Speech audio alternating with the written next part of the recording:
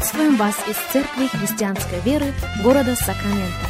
Мы молимся о том, чтобы последующие 15 минут послужили вашему назиданию и духовному утверждению. Присоединяйтесь к нашему эфиру, как пастор Сергей Головей предлагает вашему вниманию передачу «Настоящая истина». Еще раз мы говорим добро пожаловать всем, кто присоединяется к нашему эфиру. Здравствуйте, меня зовут Сергей Головей. Из Церкви Христианской Веры мы приходим к вам. Огромнейшая благодарность всем и каждому за то, что присоединяетесь к нашему эфиру. Как сегодня мы продолжаем наш разговор на тему восстановления призвания, священнического призвания каждого последователя Иисуса Христа.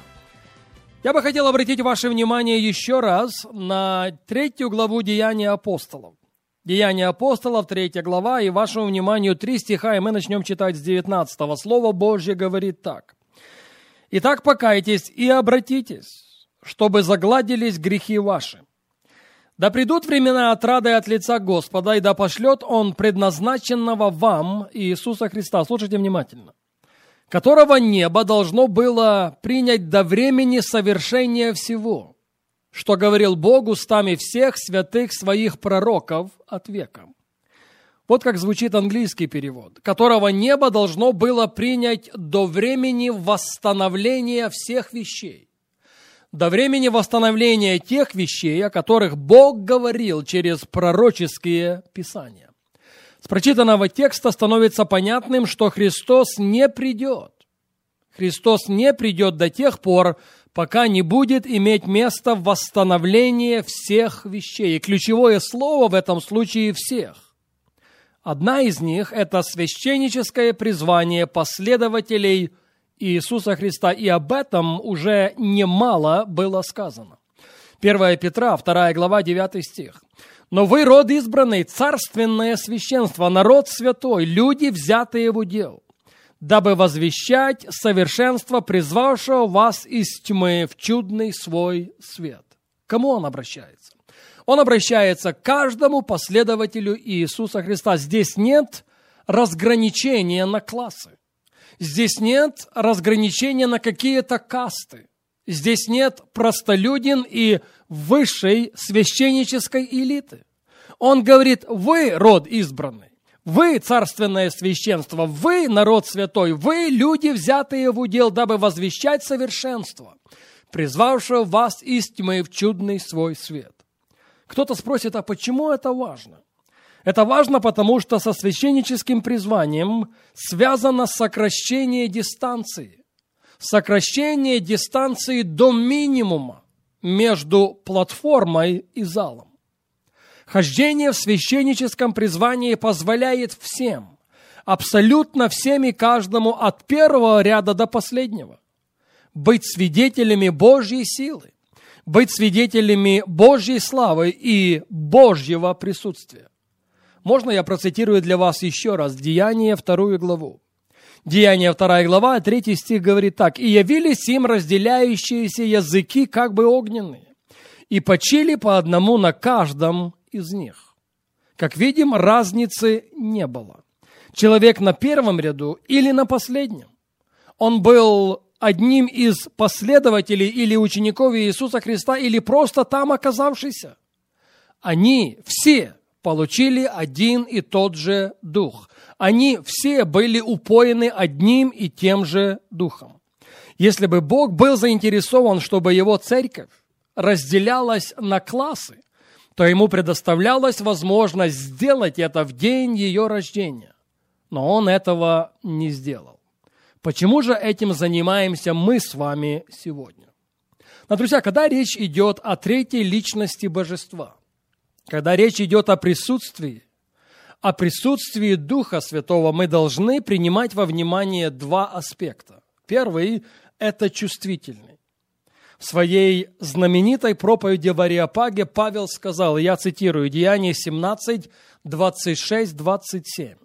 «От одной крови Он, то есть Бог, произвел весь род человеческий для обитания по всему лицу земли, назначив предопределенные времена и пределы их обитанию, дабы они искали Бога, не ощутят ли Его, и не найдут ли, хотя он и недалеко от каждого из нас». Послушайте 27 стих еще раз, Деяния 17, 27. «Дабы они искали Бога, не ощутят ли Его, и не найдут ли, хотя Он и недалеко от каждого из нас». Видите, любовь Божью, благость Божью, теплоту Божью и присутствие Божье можно ощутить. Но не всегда, стоит заметить, присутствие Божье ощутимо. Достаточно вспомнить в этом случае пророка Илию. Помните эту историю? Был ветер, раздирающий горы и сокрушающий скалы.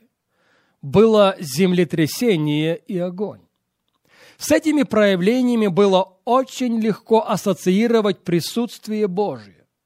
Мы читали с вами от самого начала Исход, 19 главу. Когда Бог пришел с этой мыслью, когда Бог пришел с этим планом к сыновьям Израилевым, что они наблюдали? Они наблюдали ветер, раздирающий горы и сокрушающий скалы. Было землетрясение и был огонь. И вот в этой атмосфере Господь обратился к Моисею. Это Исход 19, стихи 3 и 4. Моисей взошел к Богу на гору и воззвал к нему Господь с горы, говоря: «Так скажи дому Иаковлеву и возвести сынам Израилевым. Вы видели, что я сделал египтянам, и как я носил вас как бы на орлиных крыльях и принес вас к себе». 6 стих.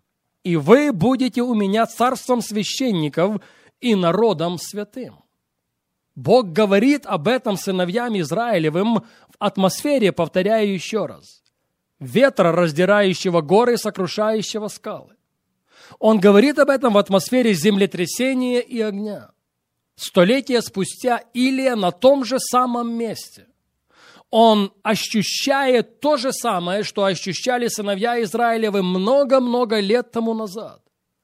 Но Бог поспешил оговориться. В ветре, раздирающем горы и сокрушающем скалы, в землетрясении и в огне меня нету. Бог не всегда в видимых или ощутимых проявлениях, но Бог всегда в своем слове. Пожалуйста, запомните это, если считаете нужным записать, запишите. Бог не всегда в видимых или ощутимых проявлениях, но Он всегда, повторяю еще раз, Он всегда в своем слове.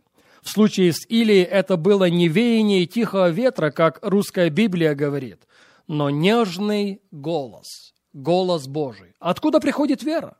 Вера приходит от слышания, а слышание приходит от Божьего Слова. Итак, первый аспект присутствия третьей личности Божества – это ощутимый. Второй – это пребывающий.